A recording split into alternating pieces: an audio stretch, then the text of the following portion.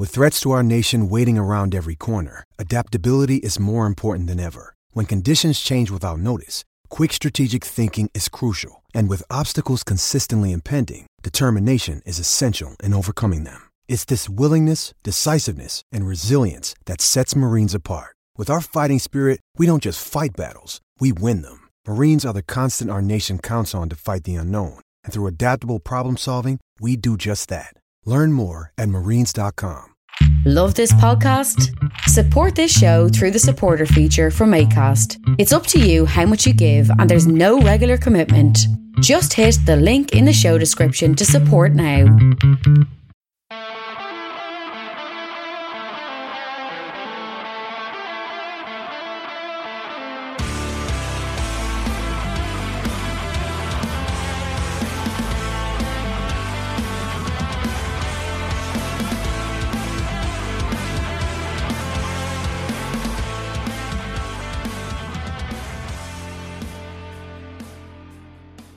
What's good, boys and girls? Two-Footed Podcast on Tuesday, January the 18th, brought to you by EPLindex.com and our presenting sponsor, Liberty Shield.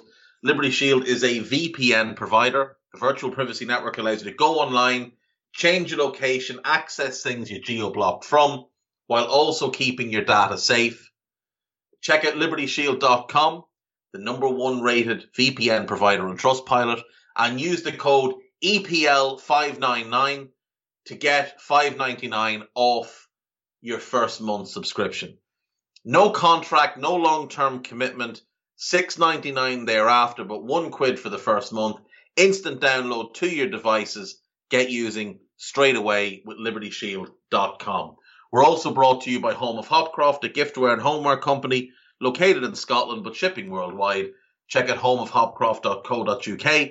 And finally, do check out the EPL Index and Anfield Index shops, which you'll find on Etsy. Use the codes EPL10 or RED10 to get 10% off at checkout from those respective sites. Right, folks, it's a very boring Tuesday. Not a whole lot going on in the world of football at the moment. The January transfer window is a bit stagnant. It's a bit boring. If it wasn't for Newcastle, I'm not sure anything would be happening. Now, there are a number of clubs trying to make things happen, trying to get some bits done, but we seem to be in a bit of a holding pattern. And I'll be curious to see if over the next 12, 13 days, certain teams start to get a bit panicked, certain teams start to overpay or make bids for players they wouldn't necessarily be looking at. There's no games because all the games are getting cancelled, but there is one game tonight. We do have one game taking place in the Barclays Premier League tonight, and that is Brighton at home to Chelsea. Should be a good game. Chelsea come in disappointing form. I think that's fair to say. Only one win in their last 5, only 4 wins, I think, in their last 12 in the Premier League. So Thomas Tuchel will want to get his team back on track. He will want to get his team back to winning ways, because it's not just the title race that slipped away from them, but the teams below them have really started to close the gap. Only 6 points separates them from West Ham, 8 points to Arsenal, but Arsenal have 2 games in hand, 10 points to Spurs, but Spurs have 4 games in hand. So Chelsea can't really afford to continue to slip and slide their way through the season as they have. Brighton, after that long winless spell of over 3 months, they've won 2 of their last 4. They got a good draw last time out against Crystal Palace, coming back late to snatch that point. They'll have been disappointed not to win the game, given the control they had and the chances they created and the fact they missed a penalty. But against your biggest rivals, to come back late and snatch a point and crush their hearts a little bit is always a good thing. So that's tonight. That should be a good one.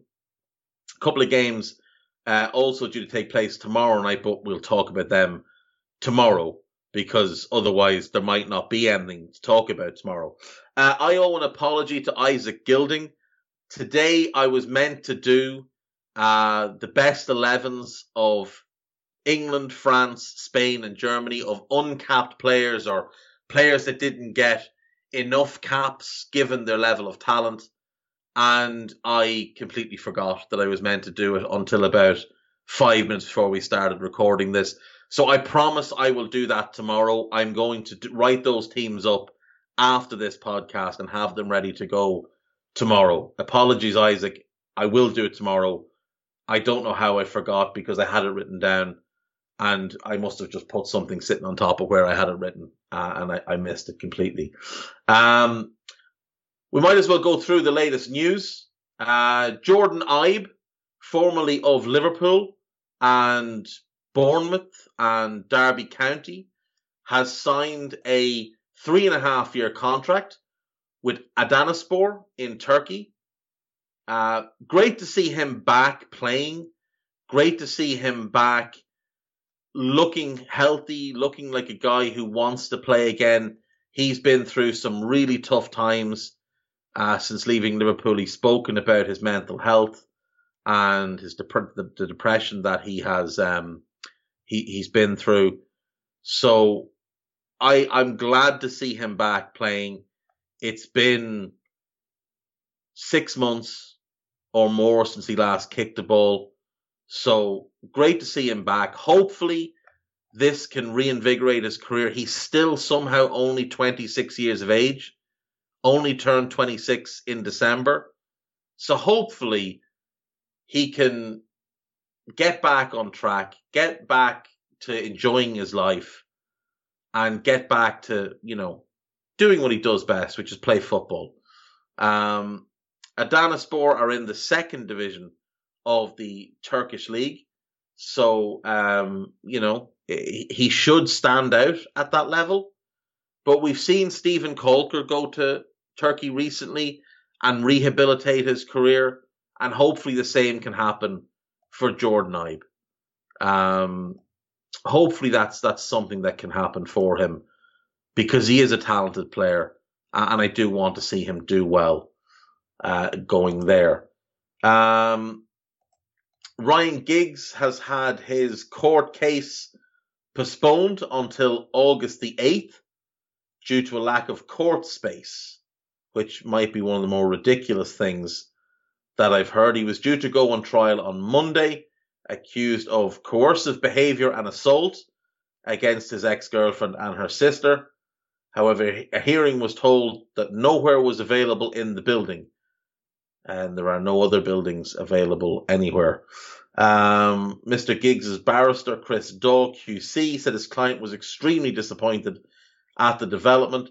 All parties agreed to the new date, and the trial is set to last a minimum of 5 days.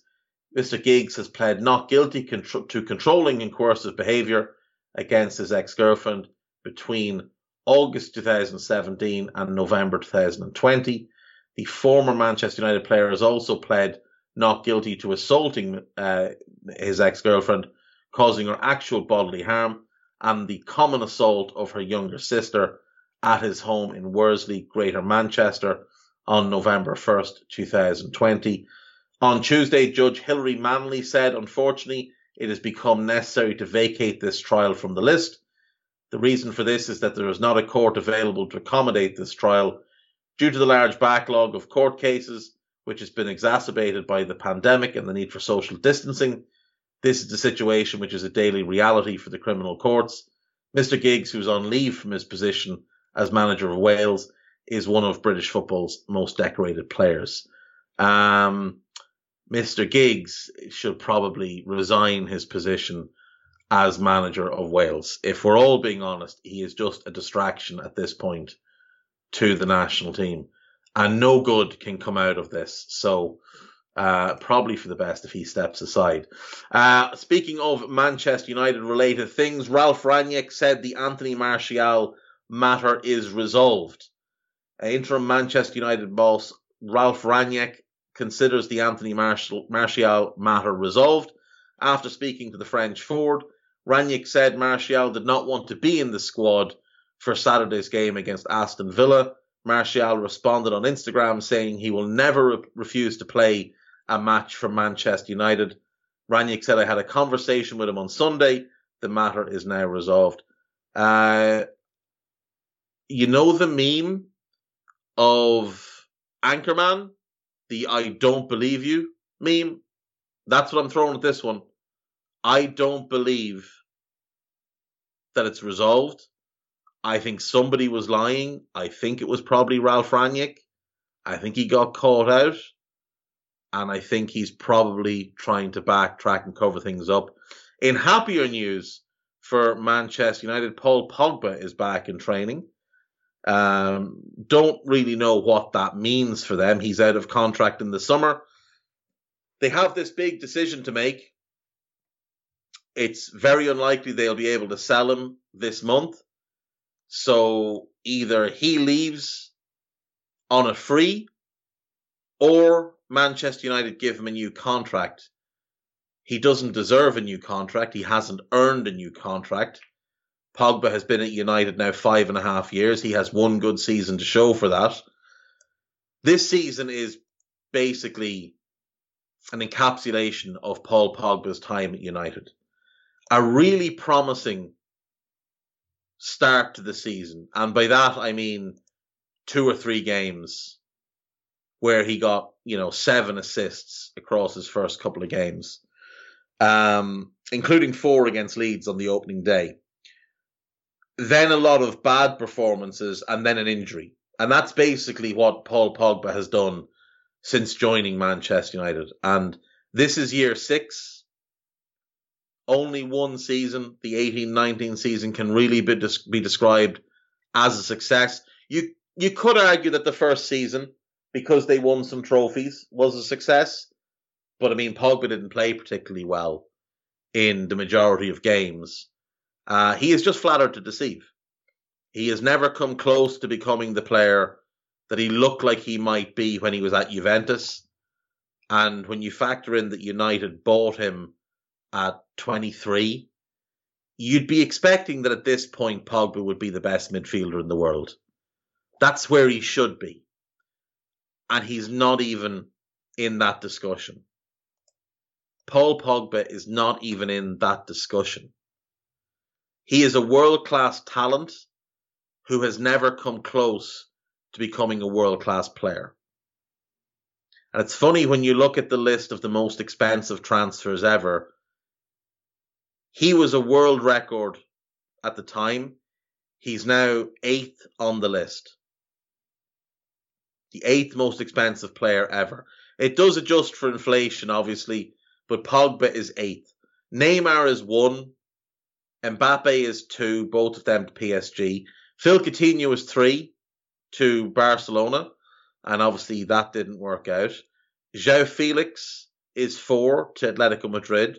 Fair to say that one hasn't worked yet, but he's still so young that you would still give him plenty of time. He's only just turned 22. Antoine Griezmann is 5. That one didn't work out. He's away on loan. Jack Grealish is 6. He's also the most expensive player in Premier League history.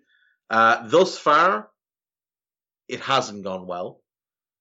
Romelu Lukaku is 7th. Thus far, it hasn't gone well. Ousmane Dembele is joint 8th with Pogba. Flop. Eden Hazard is 10. There's 2 and 8. So Eden Hazard is next. Chelsea to Real Madrid. Flop. Cristiano Ronaldo, Real Madrid to Juventus. Bought to win the Champions League. Made them worse each season. Sold at a big loss. Flop. Then you get Gareth Bale, Spurs to Real Madrid. Cristiano Ronaldo, United to Real Madrid. Gonzalo Higuain, Napoli to Juventus.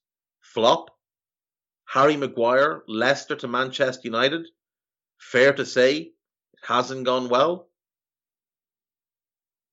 Jadon Sancho, Borussia Dortmund to Manchester United. Again, fair to say, it hasn't gone well. Virgil van Dijk to Liverpool, an unmitigated success. And other than Cristiano from Manchester United to Real Madrid, I'm not sure I could say any of the rest have been an unmitigated success. If we want to top this out with the top 20, Kai Havertz, Bayer Leverkusen to Chelsea. Not a success, but he did score the winning goal in the Champions League final, which is big. And Luis Suarez, Liverpool to Barcelona. Runaway success. I would say the only unquestionable successes there, Suarez, Cristiano to Real, and Van Dijk to Liverpool. Neymar hasn't been a flop, but he was both there to win the Champions League and he hasn't done it. Mbappe the same, and they're going to lose Mbappe on a free this summer. So while he's obviously been a tremendous addition on the pitch, he hasn't won them the Champions League, and he's going to leave on a free. So you're going to be out of pocket £163 million. That might not matter to PSG, but it is a substantial amount of money. Coutinho's been a flop. Griezmann was a flop. Dembele was a flop. Hazard's a flop. Cristiano to Juventus was a flop. Higuain was a flop. Lukaku to United, not necessarily a flop, but they did lose money on him. And anytime you lose money on a player when you sell them 2 years later, that's questionable. Havertz, it's too early to say. Sancho, too early to say. Lukaku to Chelsea, too early to say. I still think too early to say on João Felix. Too early to say on Grealish. Bale, I mean, yeah, he's won, 4 Champions Leagues? And he played an important role in a couple of them. But week to week, game on game, I don't think he's given them value for money. And he's given them very little in the last 4 years. Maguire is definitely trending towards flop. That's just the truth of it. It's funny when you look at the next group after, Nicola Pepe to Arsenal, not a flop, but not a success. Kepa, I think he goes down as a flop. Lucas Hernandez to Bayern Munich, not a failure at all, but not yet a success. Lukaku to Inter, a success, for sure.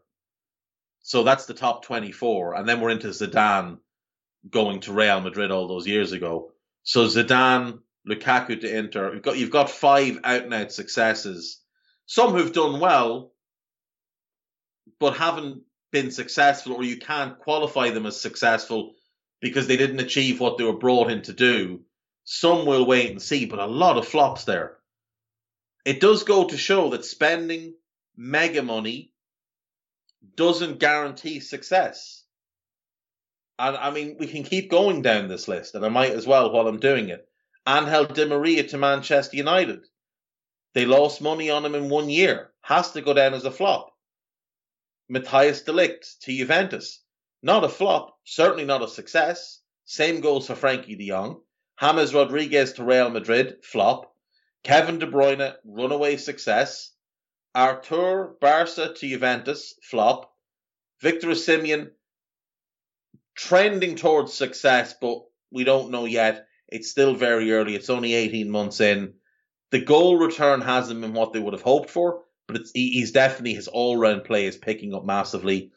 Rodri, definitely trending towards success. Thomas Lemar is an interesting one. He'd be a push at best because they paid a lot of money for him. He's been good, but not great, and they'd probably lose money if they sold him tomorrow. Zlatan to Barca back in the day, flop. Ruben Diaz trending towards success. Riyad Mahrez is 60 million. Has he been a success? For 60 million, he's not a first choice player for City. Morata to Chelsea, flop. Laporte and João Cancelo to Man City, definitely trending success.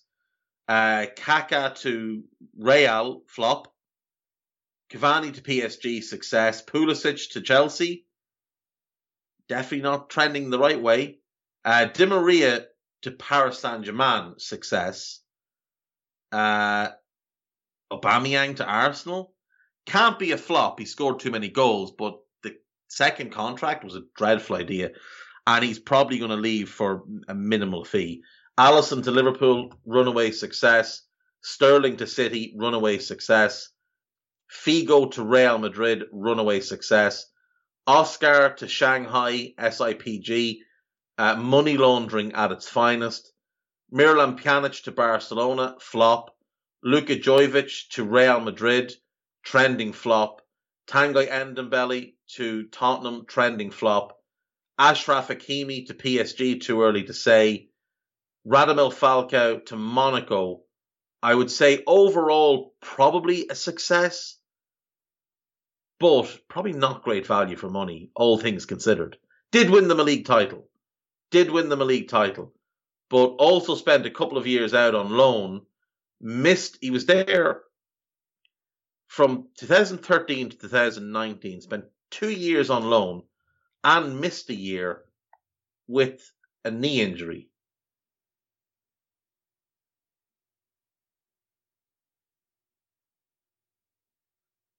Well, missed half a year with a knee injury. His last 3 years are very good, though. Falcao bowling out, though, for Rayo Vallecano, which is great to see. Could have got more money elsewhere, decided not to. And then Naby Keita is kind of the 50th one on this list. Not a flop, not a success. A lot will depend on what Liverpool get from or what they do next with him.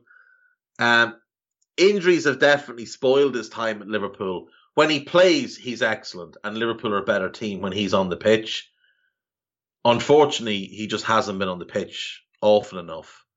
You're looking at, this is his 4th year at Liverpool, and I think he's played 92 games. 92 games in 4 years. Last season, he only played 16. The first year, he played 33 games in all competitions. And he was really starting to find the groove until he had that awful injury at the Nou Camp that ruled him out for the rest of the season. But he won a Champions League that year. He only played 27 games the next season, only 18 in the league. Won a league title. Last season, only 16 performances. Not a good year for him. This year, he's been really good. He's played 16 times. He's probably had 3 poor games, and in the rest, he's been really good. So I don't know that I'd put him down as a failure, but he's certainly not been a success. But it just goes to show that's the top 50 most expensive transfers ever. Less than a third of them have been runaway successes, and probably 20 of them have been out and out flops, maybe even more. It hasn't been great. It's not great. When you spend that kind of money, you really have to be sure that the player has the right mentality as well as everything else. But Barcelona, Jesus Lord wept. Coutinho flop, Griezmann flop, Dembele flop, all in the top 8. Suarez is the only Barcelona signing in this group that can be tagged as a success. Pjanic, flop. Zlatan, flop. Especially because they threw Eto'o into that deal as well, just to get rid of him. And Frankie is a wait and see. But right now, it hasn't gone well. It really hasn't. Ajax sold Frankie and De Ligt for 132.5 million in the summer of 2019. Both of them look like they go on to be world beaters, and neither have done particularly well. But I do think if you swap them, if you put Frankie in the Juventus team under Allegri and give him full control of that midfield, let him run the show, and you put De Ligt in the Barcelona team, preferably next to Ronald Araujo, I think both of their careers immediately take an upward turn. And there's been rumours of De Ligt to Barca. I wonder if either club would entertain that swap. I really do wonder. For me, it benefits both players and it benefits both clubs. I think Barcelona can afford to lose Frankie given the development and the sort of emergence of Gavi and Pedri. And I think Juventus can probably afford to let De Ligt go and just go and replace him. They've got Bonucci, they've still got Chiellini, they've got that young Romanian centre-back that's very highly regarded, and they're always good at finding centre-backs. Now, if they were a smart club, they would still have Christian Romero, but they let him leave on a loan with an obligation to buy to Atalanta. Then they did the same thing with Demirel. But they're always fairly good at finding centre-backs, and I think they'd be able to replace him, but they're crying out for a midfielder. And Barca are crying out for a centre-back.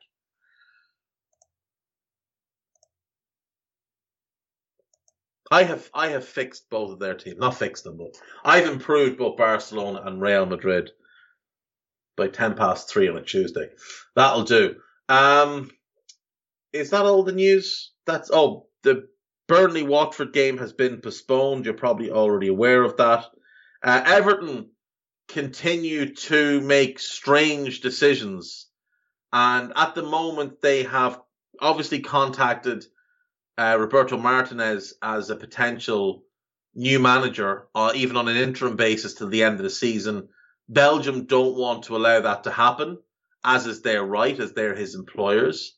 I'm not sure he'd be willing to step down to take over at Everton, but that seems like what he will have to do. So apparently Everton have requested to interview Wayne Rooney, and they have offered an interview to Frank Lampard. Neither of these are good appointments. Neither of them.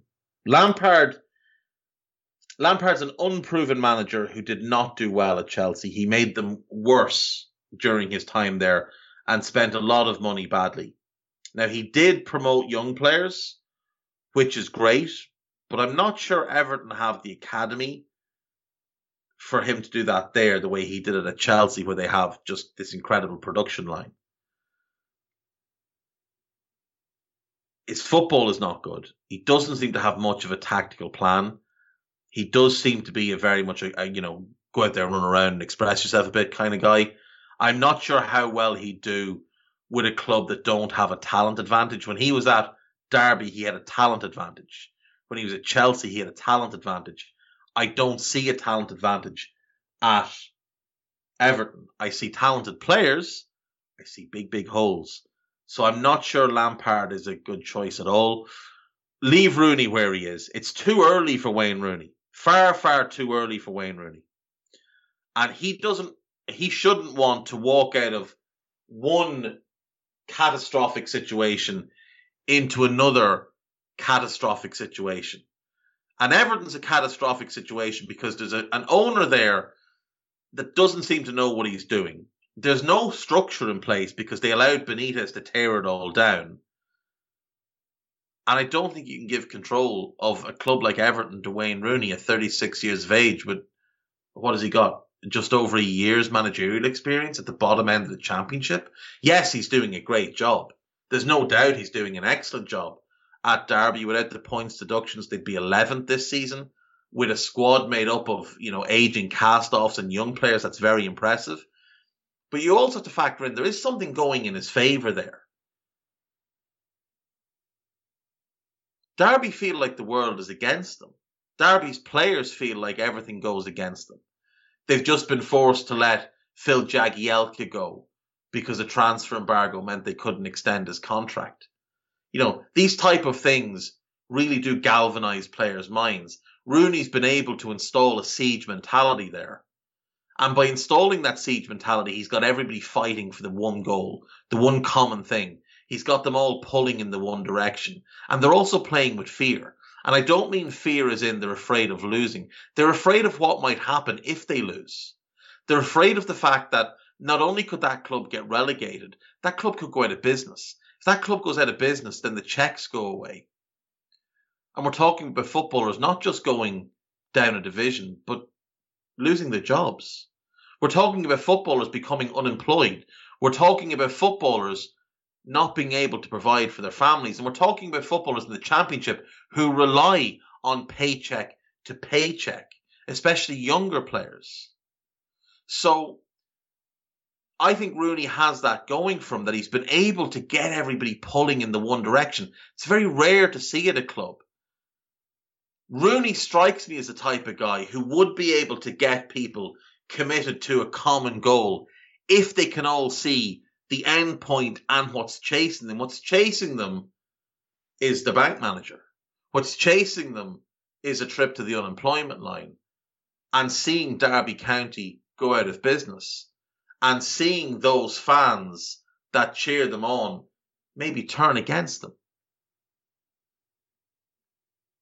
So I think that goes in Rooney's favour. That's easier to install at a Derby than it is at an Everton, where players are a bit more privileged. Players don't have those type of concerns. Everton are financially secure because of the ownership. Players are pampered. Players have better facilities. Players have better amenities. Players aren't worried. If the club goes down, I've got a relegation release clause. I'm golden. I'm fine. I'll move on. I'll go somewhere else. We also don't know what kind of tactician Rooney is, because what we've seen with Derby is very much, let's try not to lose. Not let's go and win games. Let's not lose this game. If we can hit them on the counter, we hit them on the counter, but let's not lose this game. That's the starting point for Rooney. That can't be the starting point at Everton. And the other managers that have been listed, none of them really make sense. If you're talking about a club with a vision and identity and a profile of manager that they want, names that have been thrown about: Nuno Espirito Santo, counter-attacking manager, plays a 3-4-3. Everton don't really have the players for his system. He's also failed badly at Spurs this season and probably needs some time off. He may well be damaged goods just at this moment. So he's probably not a good option. Paulo Fonseca. Well, his name's been thrown around at a bunch of different clubs, all of whom made the decision to pass on him in the summer, which is a little bit concerning to me. If I was looking at that from the outside, I'd wonder, well, why did everybody else pass on him? You know, why did Spurs go all the way down the road with him and then veer away? And he wasn't the only one. Sean Dyche has been mentioned. Now, Dyche makes sense in that he's a very good manager. He deserves a bigger opportunity than he currently has at Burnley. The Everton squad isn't a bad fit for what he would want to do with one or two additions. And, you know, he brings stability to a club. He brings calmness to a club. He can work in difficult situations, as he's shown at Burnley. But Dyche isn't available now, and Dyche probably won't be available till the summer. So are you waiting on Dyche? Is that the plan? If it is, then give it to Big Dunk and Leighton Baines and let them see out the season. Or go and get Ernesto Valverde and pay him a big bag of money to get you through to the end of the season. If that's the plan, that's fine. But if he's one of the guys in a shortlist, then how is Graham Potter on the same shortlist? Because while Graham Potter is also a very good manager who brings a calmness and a dictated and dedicated way of playing to his teams, he's got a completely different approach to Sean Dyche. The football's a completely different way of playing. And again, as with Nuno, because of Potter's preference for a back three, though he has played a back four a bit more recently, the players aren't all that well suited to Graham Potter. You don't really have the creative types that Graham Potter would like in your team. Like for Dyche, you'd look at it and you'd say Patterson right back, Michaelenko left back, Godfrey is one of the centre backs. You get him another centre back, and then you've got Michael Keane as your third centre back. You sell off Mina because he's too injury prone, and you bring in somebody else for a bit of depth. That's fine. You've got Nkunku and Nkolo as your backup left back. You've got Seamus Coleman and John Joe Kenny as backup right backs. You've got England's number one. He wouldn't be for me, but he might be for Dyche. So you're fine. In midfield, you've got Alan, you've got Doucouré, you've got Gabam, and you can play midfield too. They're all used to playing in it too. So that's fine. You sell on Andre Gomes. You might keep Tom Davies around. I think Dyche would quite like his hustle and bustle style, though I think Davies, for the good of his career, needs to go. You would play Demarai Gray on the right wing, and you'd have Anthony Gordon as his backup. You'd bring in Dwight McNeil on the left wing, and you'd have Andros Townsend as his backup, and that would be fine. You'd go Calvert-Lewin and Richarlison up front. You'd want to bring in one more to complement them, and then you've got Rondon knocking about.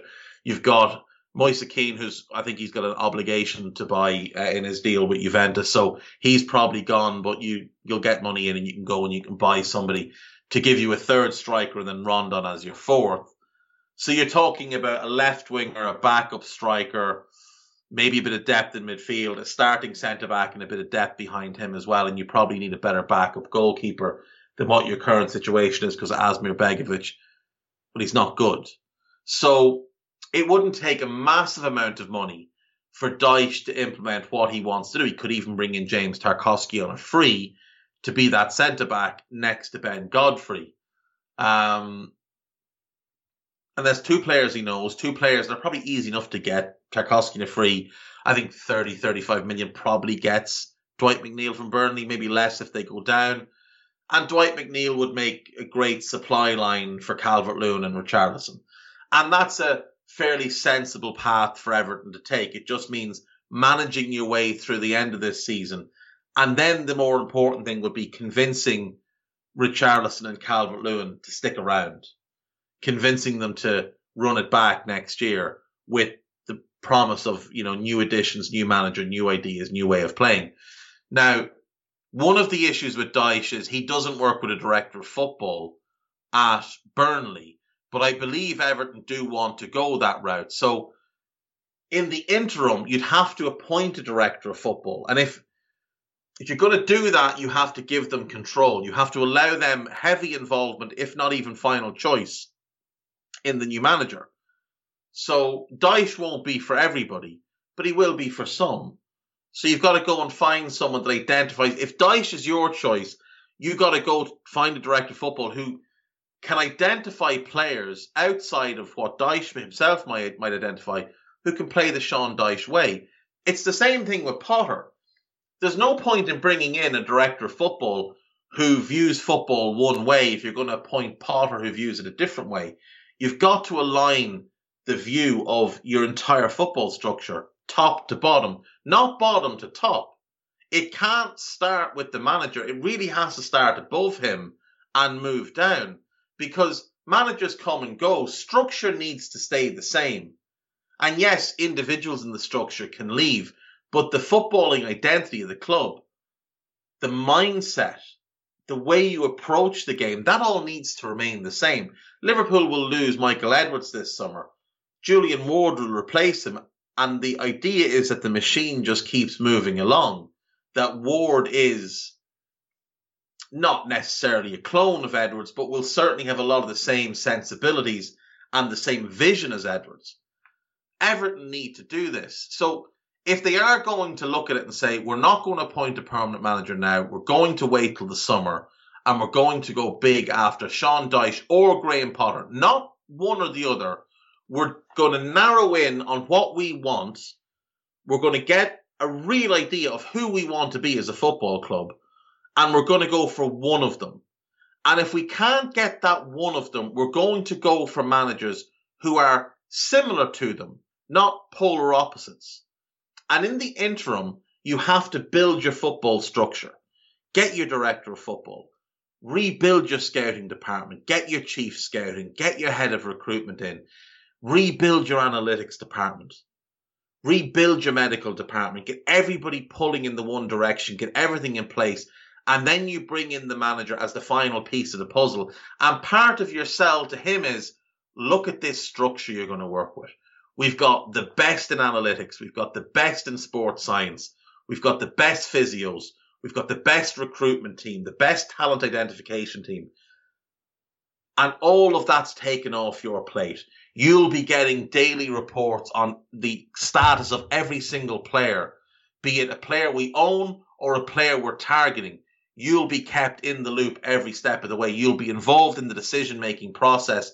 And if you can bring something to it, great. But if you don't want to, if you want to take a step back, if you just want to give us the profile of what you're looking for, then leave the rest with us. That's taken off your plate.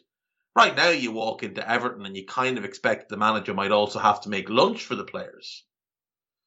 You know, there doesn't seem to be anybody left at Everton. So the likes of Lampard, the likes of Rooney, no, just say no to these people.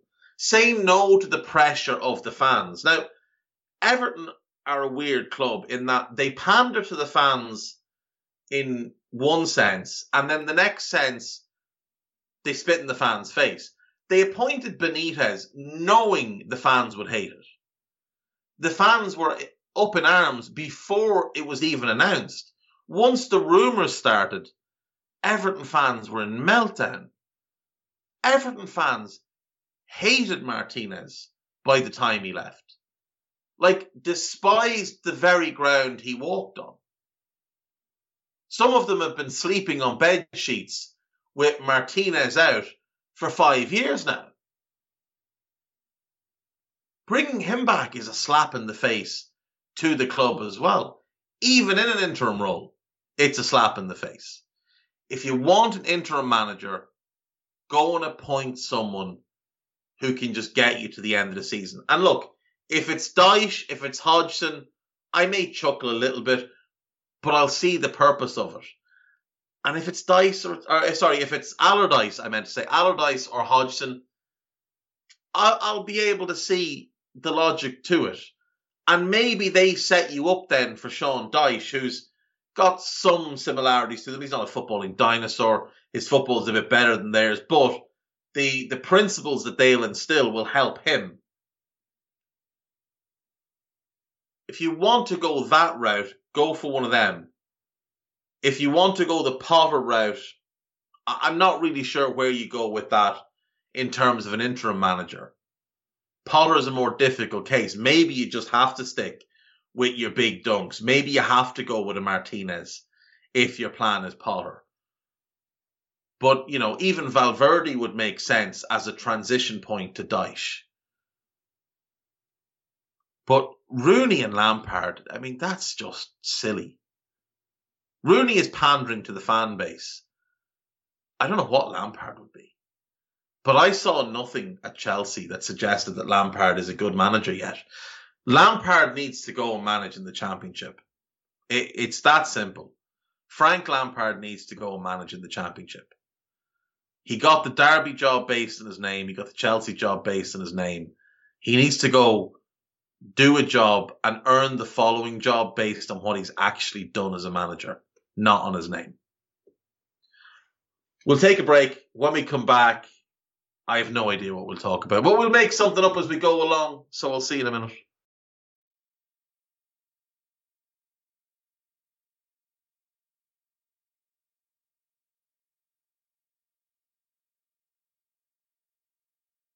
Right, welcome back. So, following on from what I was talking about with Everton, just to confirm, Francesco de Miguel Moreno, the assistant manager, he's also gone. Antonio Gomez, first team coach and senior analyst, he's also gone. Jamie Harley, head of sports science, he's also gone.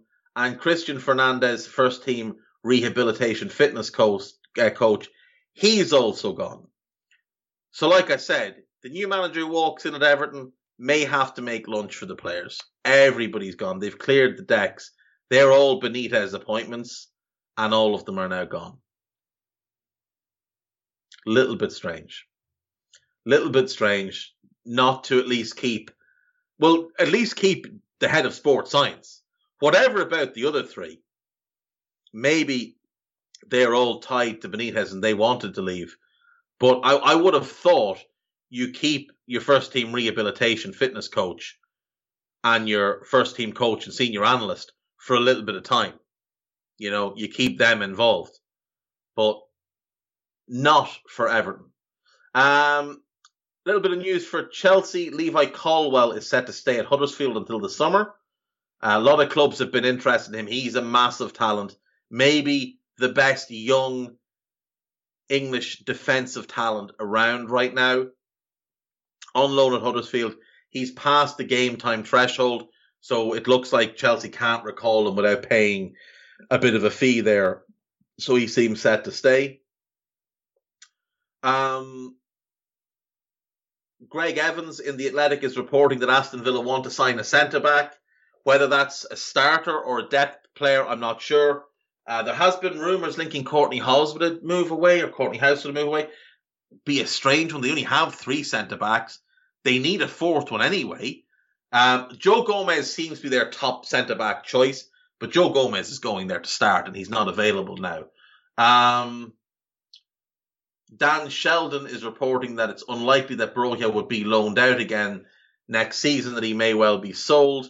And Adam Leventhal is reporting that Marseille are set to appeal the transfer ban and fine put in place on them due to the Gaillet calamity with Watford, where he signed for Watford and then claimed his agent had told him he'd earn 40 grand a week, and it was actually 40 grand a month.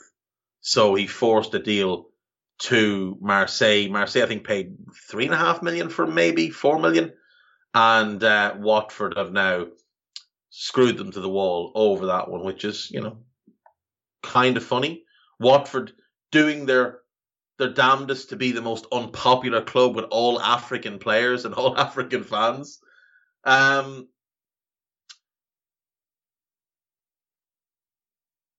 Derby, I mentioned with Rooney, and I mentioned the situation they're in. And if you're not fully aware of what's going on at Derby, do take the time to go and read up about the situation at Derby County. They're in administration. They've been docked 21 points this season. They're under a transfer embargo. They've been forced to sell off their best young players as and when offers come in. There are a couple of bids allegedly in place for Derby, but the EFL seemingly have put a stop to them for now based on pending legal action from Middlesbrough and Wycombe that they want resolved before the club is sold. Now, look, decency would suggest you allow the club to be sold and then you tell the new owner, you then have to deal with these legal claims. New owners, though, may look at it and say, well, hang on, these are Mel Morris's mess, so he can sort it out. But it is getting to the point where we should be really concerned about Derby County and whether or not they're going to continue to exist in their current form. Derby are one of the great clubs of English football. They're 138 years old, formed in 1884. It's an institution. It's a community club. It plays a massive part in the city of Derby. It's a club that have had success as well. It's a club that have won 2 top-flight league titles. It's a club that have won the FA Cup. It's a club that got to a European Cup semi-final. It's a club that plays a prominent role in the story of Brian Clough. Derby County cannot be allowed go the way of Bury. It cannot be allowed go the way of Macclesfield. It cannot be allowed go to the wall. Derby County needs to be saved. Go on Twitter, put in hashtag Save Derby County and read a lot of what's been said. There are a couple of petitions that you can find on change.org. Sign them and help out. Help save Derby County. Simple as that.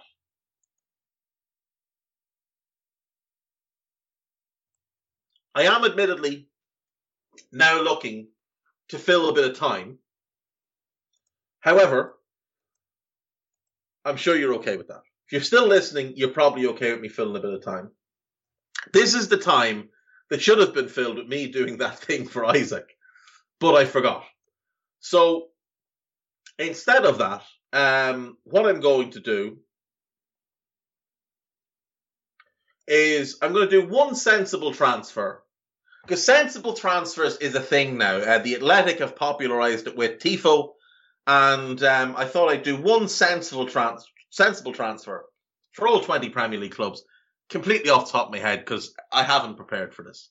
I'm a little unprepared today, which is not unusual. Normally I say to Guy, just before we start recording, what on earth are we talking about today? And we make it up as we go along. Because I don't like to write things out. I don't really function well in that way. Tend to just, Guy says, you're good to go, and I just go. That's basically how this works. So I don't like to prepare too much in advance. Maybe I should. Maybe it'd be a better podcast. I don't know. Let me know if you think it would be. Maybe a bit more structure would come in handy, but, this is just what I do. Right, one sensible transfer for all the Premier League clubs. So, Manchester City, their squad is phenomenal. There's great players everywhere. There's a lot of money spent on that squad. They've got, basically two of everything. But the one thing they don't have two of, I would say, are left backs and strikers. They've only got one real striker at the club in Gabriel Jesus. They've only got one real left back at the club in João Cancelo, who's actually a right back. Zinchenko's actually a midfielder. They're kind of the left backs because Benjamin Mendy is unavailable for reasons that we won't get into. So they could do with a left back and they could do with a forward player. We know they wanted Harry Kane last summer. We know they were looking for a goal scorer, a number 9. Now, I think they're better off without a number 9. But what I will say is I think having that number 9 as an option to bring on when you need them could be the way to go for City. We know money's not a factor. We know they can spend what they want. I would say Patrick Schick of Bayer Leverkusen would make a lot of sense for Manchester City. Excellent hold-up play. In his career, he has played as a second striker and he's played wide. Now, as he's developed, he's become bigger and stronger and more of an out-and-out number 9. But I don't think he'd demand to be an every game starter. So, in a lot of the games where City don't need him, he could sit on the bench. He could be an option off the bench. But in certain games, he'd be a really good difference maker for them. I think Patrick Schick would be a sensible transfer for Manchester City. For Liverpool, it's Aurélien Tchouaméni. They need a more defensive presence in midfield to help Fabinho. They need someone that can play multiple positions in midfield. He can play as a 6 and as an 8. He can be a defensive 8, or he can be a bit more adventurous and a bit more box-to-box. At 21, with huge upside and a long-term potentially successor for Fabinho, I think he would be perfect in this Liverpool team. So Tchouaméni is the sensible transfer for Liverpool. Some of these will have been linked by the press. I'm not claiming to have just come up with these ideas by myself. And I'm not claiming this next one either. But the sensible transfer for Chelsea is Jules Koundé of Sevilla. Absolutely perfect to play in a back 3. Made to play on the right-hand side of a 3. Despite only being 5'11", he's great in the air. He's brilliant on the ground. He can also play right back in a flat back 4 if you need him to. He can play centre back in a back 4 if you need. So you're not tied to a back 3 long term. He is better than every single defender they currently own. And they may potentially lose 2 or even 3 of their centre backs in the summer. They've had long-term interest. The player allegedly is interested. That's the move that makes the most sense, in my opinion, for them. West Ham United. The biggest need for me for West Ham, I think they need an upgrade in goal. I think they've got an upgrade in goal in Areola. I think they could do with upgrading at left back, but it's not a pressing need. They could do with some depth there. They could do with some depth at centre back, some depth in midfield. But I think the biggest area of need is probably depth behind Mikel Antonio. And I think Marcus Thuram of Borussia Mönchengladbach would be ideal. Like Antonio, he's played more of his football in wide areas than centrally. But as he gets a bit older, I think he's 24, 25 now, he's filling out, bulking up, and becoming more of a central player. I think he's got a similar enough skill set to Antonio, similar enough build to Antonio. He's a bit taller, maybe not as blocky, but I think Marcus Thuram would be ideal for West Ham. I don't think he'd cost the sun, moon, and the stars. I think he'd cost less than 20 million, and he'd be a really good fit there. Arsenal, the biggest need for me is a controlling midfielder, someone to play next to Thomas Partey, someone that can hold that midfield together and let Partey go box to box, free him up to do what he's best at, not having him sitting in being the holding midfielder, because it's not his role. It's not what he does best. The most ideal one is a former Arsenal player, Ismail Bennacer, currently at AC Milan. I don't know that he would go back there. I don't know that they'd want him back. I don't know what the situation was when he left, other than that they were foolish and let him go for pennies. But if they're throwing around the type of money they seem to be throwing around, Fabian Ruiz of Napoli is the best fit in my view. Fabian Ruiz is a brilliant passer of the ball, super high IQ, great positionally, versatile enough to play a multitude of positions, versatile enough to fit any system you want to go to. So he's not just tied to how they want to play now. I think he's 25. Fabian Ruiz is 25 years of age. He'll be 26 in April. So he's just about to hit his peak. I think you put him next to Thomas Partey, all of a sudden you've got a real midfield. You've got a little bit of toughness as well, because they're a little bit soft. Now, he's not some kind of crunching ball winner type, but I do think he's got mental toughness. He is the player some foolish people think Granit Xhaka is, but much better than that. So Fabian Ruiz to Arsenal will be the one for me. Tottenham, I think there's a number of needs here, but I don't think there's any that scream out to me as much as a left-sided centre-back. They're playing a back three. It's a Conte back three as well, so it's going to play a little bit deeper. I think Romero's perfect in the middle. I think they've got players that can play the right-sided role. Not brilliantly, but I mean, Tanganga, Davinson, Rodon, they can fill that gap till the summer. I'm talking about signing players now. And I think the guy they could go and get is Sven Botman. Now, I know Lille have been pricing him out of a move to Newcastle. I also think there's a part of it that he just doesn't want the move to Newcastle. I think he would take a move to Spurs. I think him and Romero works as a two, long term, if you want to go that way, or it works as 2/3 of a three. Him in the Bastoni role, I think it works. So that's who I would go with for Tottenham. For Manchester United, it's all about the midfield. They're desperately in need of a holding midfielder and someone that can run a game from the midfield. In terms of a holding midfielder, I think Boubacar Kamara, available on the cheap this window because he's had a contract in the summer, could be somebody that can come in. Doesn't necessarily have to be a long-term starter for them. But I mean, your Declan Rice's, your Jude Bellingham's, they're not available now. He is, and he's a huge upgrade on what you have. He's also a player that can develop over the next 5 years before he hits his prime and could be a really special holding midfielder. A Fabinho type. So if you're playing a 4-3-3, you could go Bruno, Kamara, and Fred as a midfield three. Behind a front three of Sancho, Greenwood, Rashford. And that is something. You'd obviously want to upgrade on Fred. You're going to need to upgrade your fullbacks, but I don't think they're as much of a screaming need as that holding midfielder. I say Boubacar Kamara to Manchester United.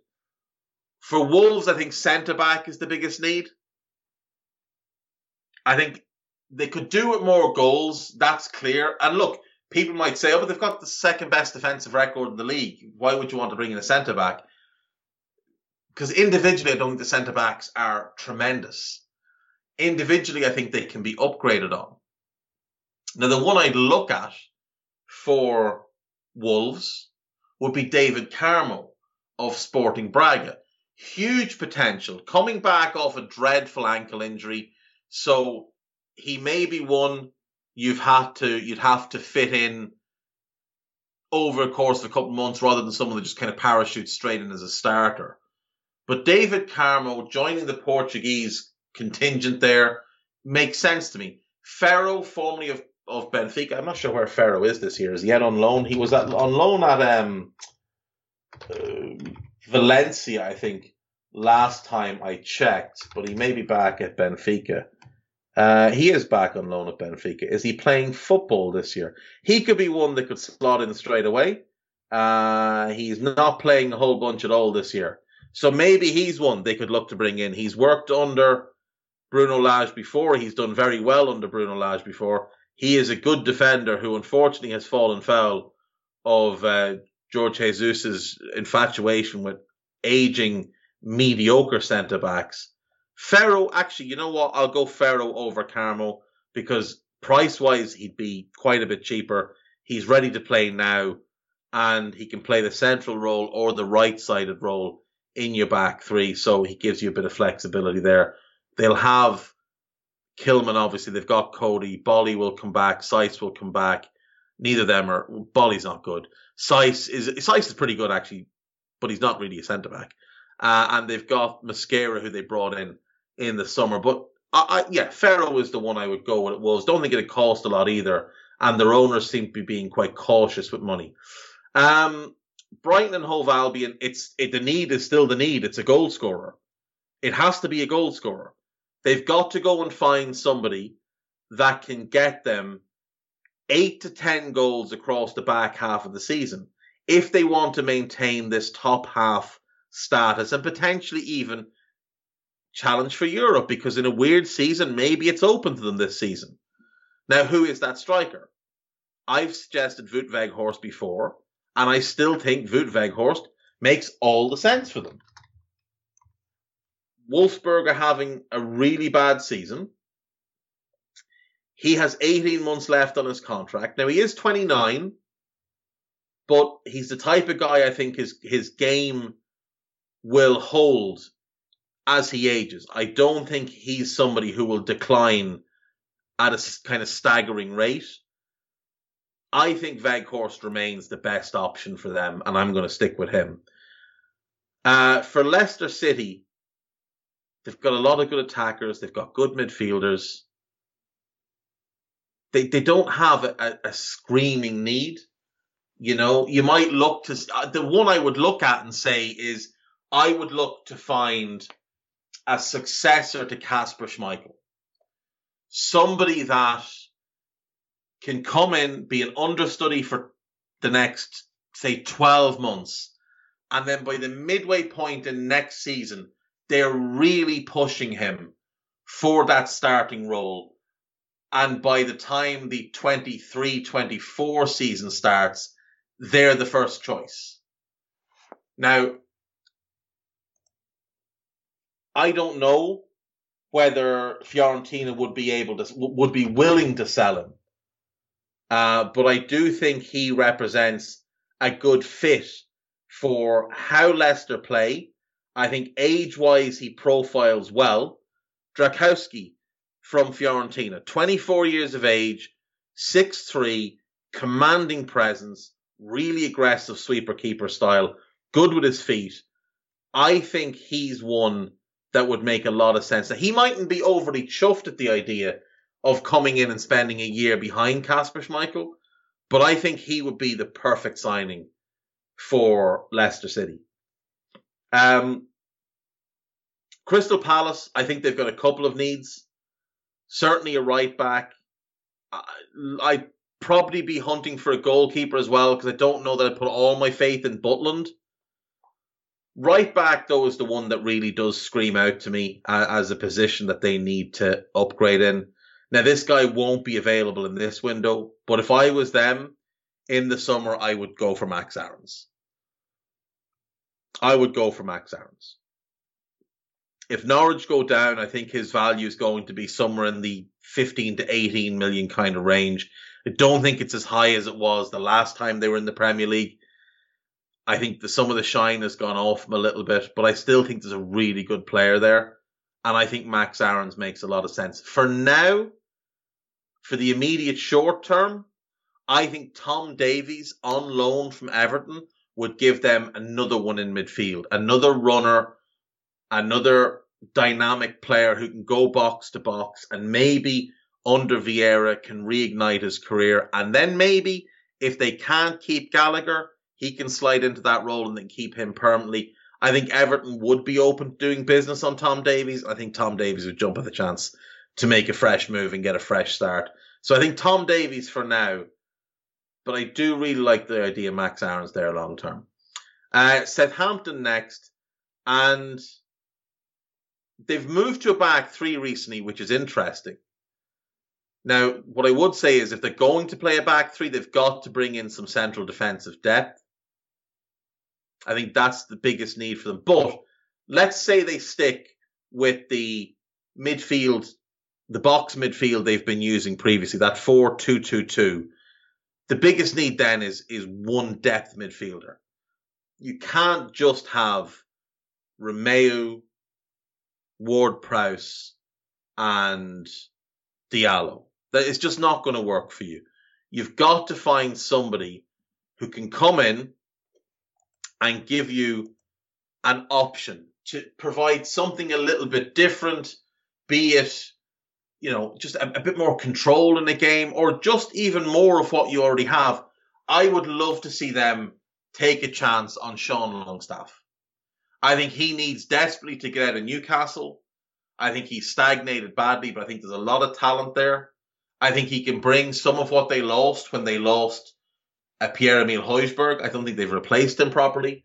I think Sean Longstaff makes sense for Southampton. I think he's out of contract either this summer or next summer. So I don't think he'd be prohibitively expensive. There was talk he could go to Everton. He's out of contract this summer. He's 24 years of age. I think there's a player there. 5 million might get him for you right now.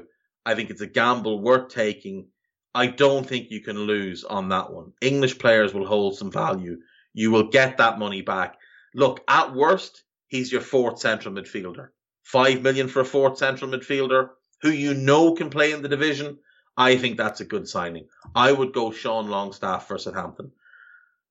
Aston Villa, I'm annoyed they didn't take my suggestion of Borna Sosa for left back. I thought he was perfect. Digne is a very good signing, don't get me wrong, but Sosa fit their timeline a bit better. I think he fit their style a bit better, and I think he had more room to grow. With Marvelous Nakamba out, I have concerns over their depth at holding midfield. I think Douglas Luiz is an 8 rather than a 6. John McGinn is obviously an 8. Chukwuemeka is an 8. Ramsey's an 8. Sanson is an 8. They don't really have a natural 6 there, other than Marvelous Nakamba, who's injured. And to be fair, isn't necessarily the best number 6 in the world because positionally, he's not great. Now, if I hadn't suggested him already for Manchester United, I would say go and get yourself Boubacar Kamara. I think Boubacar Kamara will be a perfect fit there. But since I have already suggested him, we need to look elsewhere. Now, one club that has made an outstanding run of midfield signings to develop and move on is RB Salzburg. One of the things they do better than anybody is they identify young holding midfield types who they can develop and then sell on at, decent profit. And Didier Samassekou, formerly of Red Bull Salzburg, now of Hoffenheim, is a player I think would make sense for Villa. Really good positionally, reads the game excellently. Aggressive, great ball winner. Now, he is away at AFCON, so you'd have to deal with that until he comes back. But I think Samassekou would make a lot of sense for Aston Villa in that holding midfield role. Really good ball winner, really good shield, just a very intelligent player. For me, he'd be the one for Villa. Because he'd be my second choice after Boubacar Kamara, but I don't want to be repeating players for the same clubs. So I'll go him there. Next up then is Brentford. Now, there's a few needs here, but I think the biggest one has got to be that right wing back spot. Now, they tried to get Vanderson in the January window, and he ended up going to Monaco. So I think they're looking for an aggressive attacker in that position. And I wonder if Isaiah Jones of Middlesbrough is one they could look at. He's taken on that right wing back spot this year and he's been excellent. Now, it may be too early. He's very inexperienced, so maybe I'm jumping the gun on him, but I really like what I've seen from him. Failing him, and maybe we just leave him where he is for now and let him develop. Jayden Bogle of Sheffield United. Really good attack-minded player, has plenty of experience under his belt, already 125 senior appearances. He's played in the Premier League for Sheffield United with mixed results, admittedly, largely because Sheffield United were awful. But Jayden Bogle, we'll go Jayden Bogle for Brentford to fill that right wing back spot. For Leeds, all uninjured players. Any uninjured player would be the perfect signing for Leeds right now. But if we take it that they're going to start getting players back, we know that they've got, some decent centre-backs in Loriente and Koch and Struijk. We know they've got a decent left-back in Firpo, a promising goalkeeper in Meslier, a very good midfielder in Phillips. I think they can move Harrison centrally and play Dan James wide on the left, potentially play Harrison and Rodrigo as the 2/8s with Rafinha on the right, and then Bamford up front. We know they have no depth. That's kind of the issue. But I would say that in their starting 11, if you look at their starting 11 as Meslier, Ayling, Koch, let's say Loriente, Struijk, Firpo, and then what I named out above. The weak link is Luke Ayling. It just is. And I think they can replace Luke Ayling and upgrade him. And then move him into a backup role where he can be more effective and maybe where he's more suited. I think that would be the move with Luke Ayling, is to move him into a squad role and look to bring in a right back who can just add something to this team from a defensive point of view. Now, this guy's, I think, become hugely underrated because I think his time do you know what, he's not a great fit. I was going to say Emil Kraft because I think defensively he'd be a big upgrade on Ayling, but let's be honest, defenders aren't in the Leeds team to defend, by and large.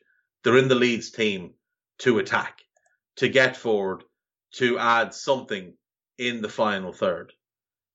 So I'm going to say Leo Dubois of Lyon.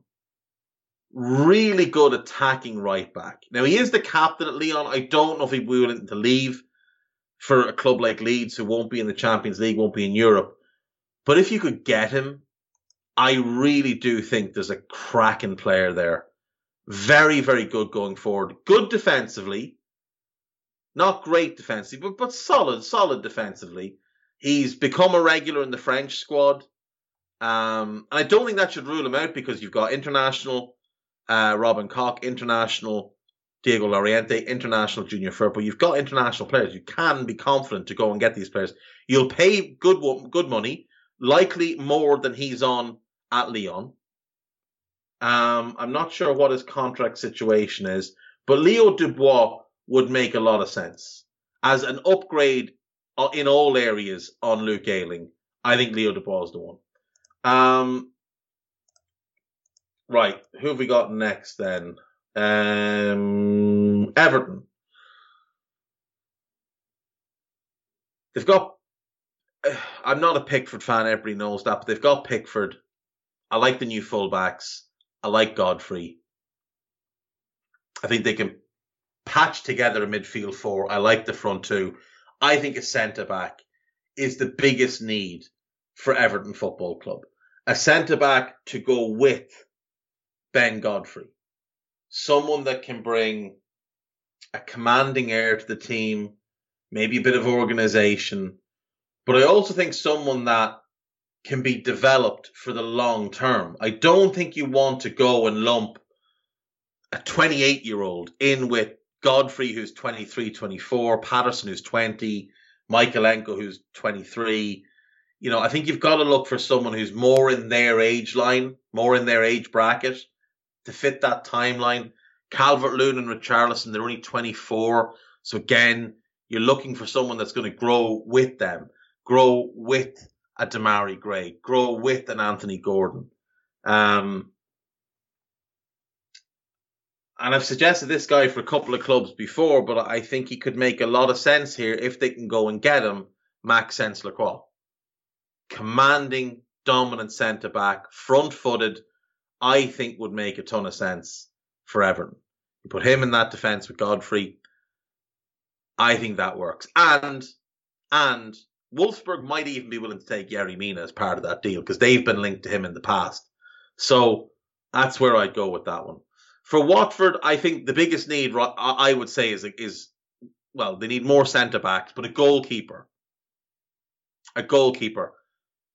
I've seen talk of Dean Henderson on loan. I don't think that's realistic, but I think Freddie Woodman or Carl Darlow on loan from Newcastle is realistic. I think they're both upgrades on Ben Foster and Daniel Bachmann.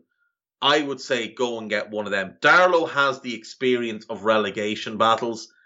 Woodman's the more talented, but we saw him in the Premier League this season. He looked a bit overawed by it. I would say go and get Carl Darlow from Newcastle on loan. Now, would they be willing to loan him to a team in the relegation scrap against them? That I don't know. That I genuinely don't know. But that's what I think would be a sensible transfer for Watford. For Norwich,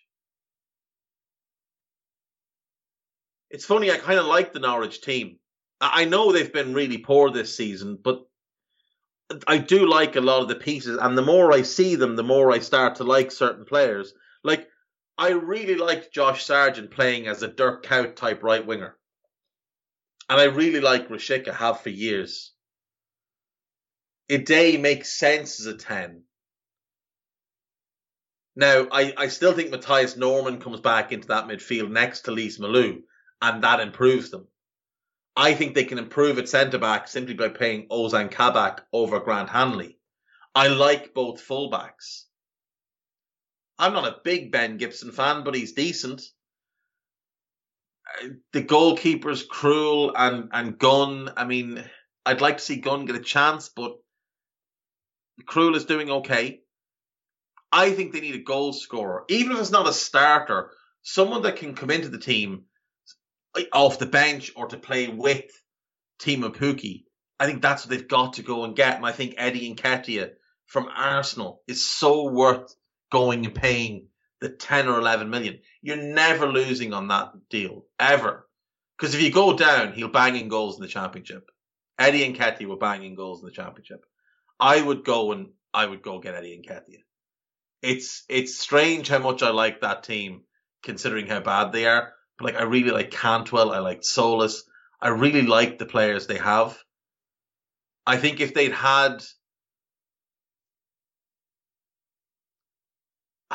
been a bit more flexible in the summer in terms of the preparation for the season, I think they could have had a chance of staying up. I picked them to stay up. Newcastle United centre-backs. It's what you need. You're crying out for them. They've been linked with Diego Carlos. They've been linked with Botman. They've been linked with Badiashile. Can I change my Watford one? I don't think Newcastle would let Darlow or Woodman go there. So I do think a goalkeeper is a big need, but picking goalkeepers to come into a club like that is difficult. Nat Phillips, just go and buy Nat Phillips and stick him at centre-back and he'll head away whatever you need him to head away. There's your sensible transfer. But I still say Darlow's the better option. Newcastle need centre-backs and Tarkowski would have been the one for me, but I think they've screwed the pooch with that one by upsetting Burnley by going and signing Chris Wood on his buyout clause. So I think you've got to start casting a bit of a wider net. I do wonder if Chris Smalling would be willing to come back to Newcastle. Now, look, Chris Smalling isn't a great centre-back at all. But he is a solid Premier League proven centre-back who's dominant in the air. And that's kind of what Newcastle need. He's also a decent organiser, which is what Newcastle need. And I wonder if they could get Chris Smalling out of Roma. Now, I wouldn't do it if I was working for them, but just looking at the types of centre-backs they're looking for, or they're being linked with, who knows what they're actually doing, the types of centre-backs they've been linked with, they seem to want one who's aerially dominant. That's why Diego Carlos seems to be getting linked. Chris Smalling's better in the air than him. He's less error-prone than him. His ceiling's not as high, but he might just be a little bit more reliable, and he might be cheaper. So I would suggest maybe Chris Smalling. Burnley need a goal scorer. They sold Chris Wood. They didn't want to, but they did. They need a goal scorer. I would say that it has to be someone that fits how they play. And how they play is they want a target man. So Ludovic Ajorque of Strasbourg is the one that makes sense to me. I think you get him for less than you got for Wood.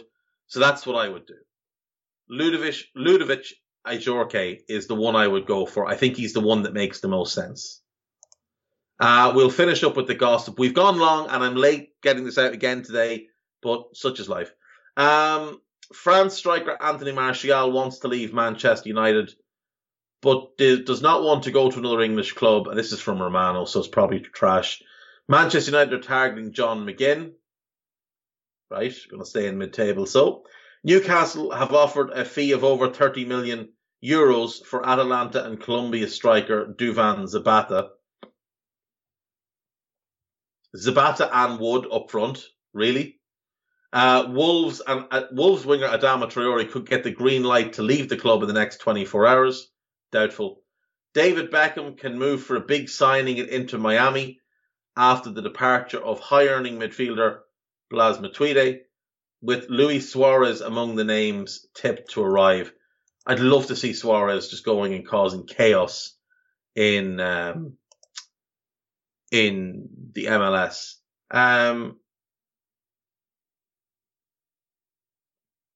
Has Matuidi retired or has his contract run out? It seems unlikely. Bizarre. I'd missed that he left. Rangers left back Borna Barisic has confirmed a club made a move for him earlier in the window. Allegedly, it was Watford. Arsenal's negotiations with Juventus over a loan for Arthur Melo has stalled because the Serie A club have not found a replacement.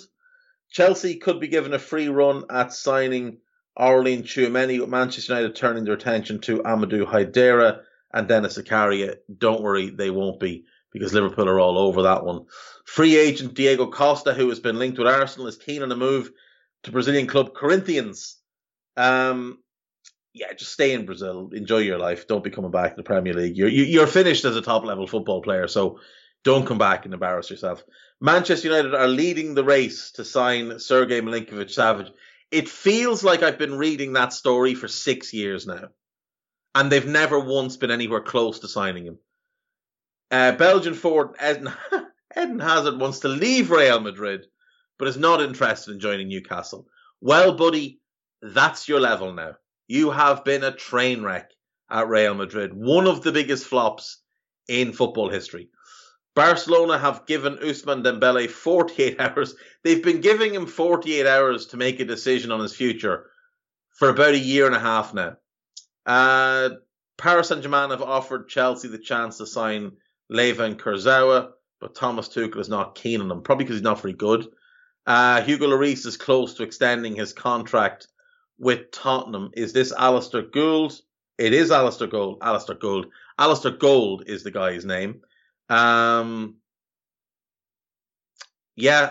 if Alistair says it, it's obviously true, but I wouldn't have done it. I'd be letting him leave. Manchester City's 23-year-old goalkeeper Arajanet Muric, who is on loan at Turkish club Adana Demirspor, is set to join Galatasaray at the end of the season. On a free, or what's the situation? Yeah, is he out of contract? No, he's got 2 years left on his deal at City. So how, unless City have agreed to sell him, I don't know. He's very, very talented. Very, very talented goalkeeper. Big unit of a fella. Kosovo international. But yeah, fair play. Off you go. Enjoy yourself. That'll do us for today, folks. Thank you as always. I will see you tomorrow. And Isaac, I promise I will try to have these things ready. I'm going to try and do them now. But if I get distracted, who knows what will happen. See you tomorrow. Bye-bye.